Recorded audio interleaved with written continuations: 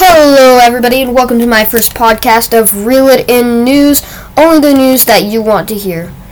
Today we're going to be kicking it off with one story, short and simple, and this is because we really want to make sure that we get something in to start off our podcast. This is just going to be an introduction. So, the story of today.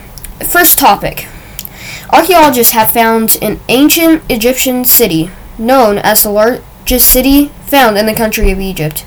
This city was dating back to when King Amenhotep III was ruling the empire. According to lead archaeologist Zahi Hawass, he says, we believe that this golden city is the most important discovery after the discovery of the tomb of Tutankhamun. I don't know how to pronounce that, but if I did, that's great. Close quote.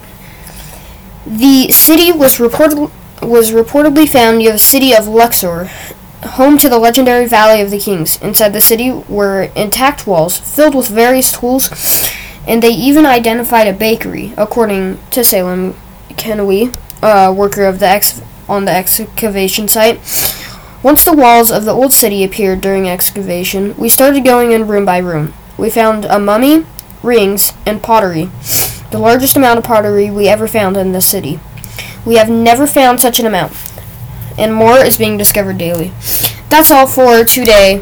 Thank you for tuning in. I'll be uploading every Saturday from now on. It will not be this Saturday, though, because I need to start gathering information. Any other remarks, please email me at coltnelly2009@gmail.com. And thank you very much for listening.